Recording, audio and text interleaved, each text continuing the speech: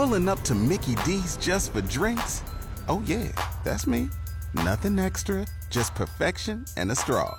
Coming in hot for the coldest cups on the block. Because there are drinks. Then there are drinks from McDonald's. Mix things up with any size lemonade or sweet tea for $1.49. Perfect with our classic fries.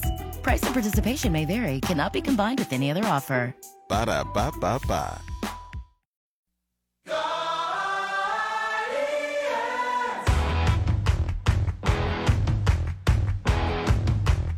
Canton's Morning News on a Thursday morning. Bill Morgan filling in for Pam Cook. As always, proud to be your home for Guardians baseball.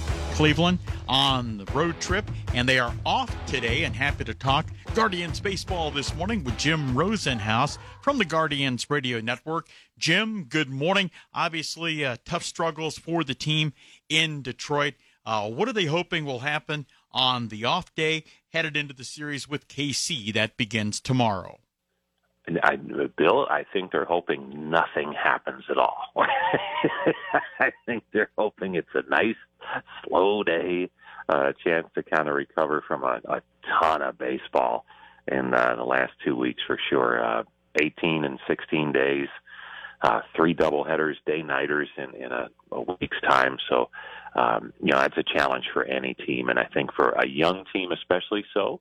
And I think they're finding out a little bit about themselves and just how far they can push the limits and still play good baseball. And unfortunately, in Detroit, it was a real struggle to do that, and they got swept. So I think this is one of those reset days. It's pouring down rain here in Kansas City, at least this morning. I think it's supposed to get up to close to 100 later in the day when the rain clears. So I think you'll see a lot of guys just take it slow and get ready for the Royals for the weekend. Jim, we realize you are broadcaster Jim and not Dr. Jim, but sort of give us an update on Andres Gimenez and what's going on with Josh Naylor as well. We'll both had the day off yesterday because of, I don't want to characterize it because I might be wrong, but it sounded like just kind of, the minor bumps and bruises of the game. For Naylor, it's a lower back spasm that flared up earlier in the Detroit series, so they held him out yesterday, and then you get the day off today, and I think the hope is that he'll be fine for the weekend. And then for Gimenez, he got plunked with a pitch, so I think he wanted to play yesterday, but they just kind of said, why don't you take the day, and then you have the off day today, and there's 2 days to feel real good on Friday, and then gave Ernie Clement a chance to play, and he had a good day yesterday, so I think they'll both be fine for Friday. Talking Guardians baseball with Jim Rosenhaus from the Guardians Radio Network. As Jim mentioning, in Kansas City to begin a series for tomorrow after an off day today. Jim, something that has nothing to do with the team and the next homestand. My wife and I are coming up to a game.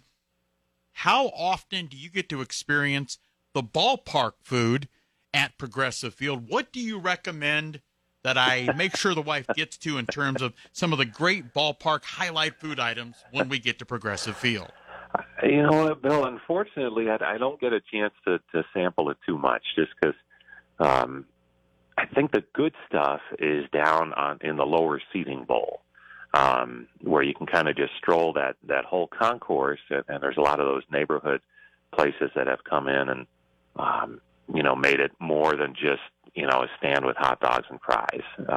You can get all kinds of different stuff down there from different neighborhood restaurants that have come in and they sell their products there. So I think if you guys just take a stroll along the main concourse, maybe get there a little bit early so you can take your time before the game starts, you'll find something that you really like, and it might be something that you don't expect at the ballpark. If I drop Jim Rosenhaus's name, will I get any type of a discount? They might charge you double. Talking with Jim Rosenhaus from the Guardians Radio Network. Jim, what can you tell the fans listening about Kansas City in terms of the series beginning tomorrow? One of the things I know is, and maybe I'm stealing your material, for that I apologize, one player they won't be hearing about is Carlos Santana. Yeah, Carlos got traded to Seattle a couple of weeks ago, and really for them, they needed to do that. He was not having a good season. He's a veteran on an expiring contract, and maybe more importantly, there's some similarities between the Guardians and the Royals in that they're trying to find out about their young players too, which is certainly what Cleveland has done a lot of this year. And quite frankly, Carlos was clogging first base for them. They have two players who have been playing first base in the minor leagues that they're really, really high on, and they wanted to make room for them.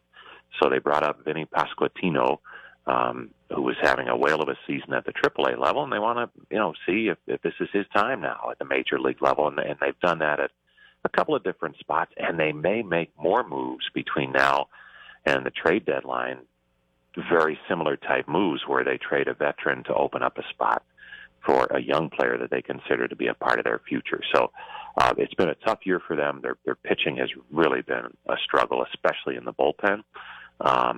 But position player-wise, they have some of the exciting young players in the game. Their shortstop, Bobby Witt Jr., is this young kid, rookie, who is really going to be, I think, a special player for a long time. So there's some good stuff happening. It just hasn't translated to their one-loss record. But those are the scary teams. We saw it with Detroit, another team, working in some younger players that they hope will be a part of their future. And if they get it cranking on a series, it can be a real struggle. And we saw that in Detroit. And the hope is that the Guardians can turn it around and not have that happen here in Kansas City. Jim Rosenhaus from the Guardians Radio Network. And Jim, as we wrap up, you've done the games with the Guardians for a number of years now.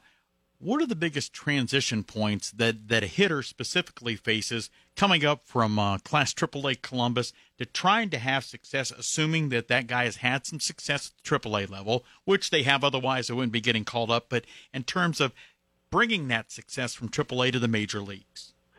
Well, I think probably the scouting reports that are out there and how quickly those come into play. And maybe a good example of that would be Stephen Kwan. He got off to the great start in the month of April, and then the month of May was a little bit different for him. And he said it's clear that they know that I'm willing to take a strike and really work counts. And so he found himself in an 0-2 count consistently in the month of May, and that's hard to hit. The statistics will show, and the count's 0-2 for a hitter, the average drops tremendously. So he had to be more aggressive and start swinging earlier in the count, and he's done that, had a great month of June, made that adjustment. But that's because of the scouting reports, and they seem to get around that much quicker at this level because there's so much more technology, scouts, things like that. So that's probably the biggest difference, is you constantly have to make adjustments because they're adjusting to you. Jim, as always, we appreciate it. We'll look forward to hearing you and Hammy on WHBC coming up tomorrow. You got it, Bill. Thanks.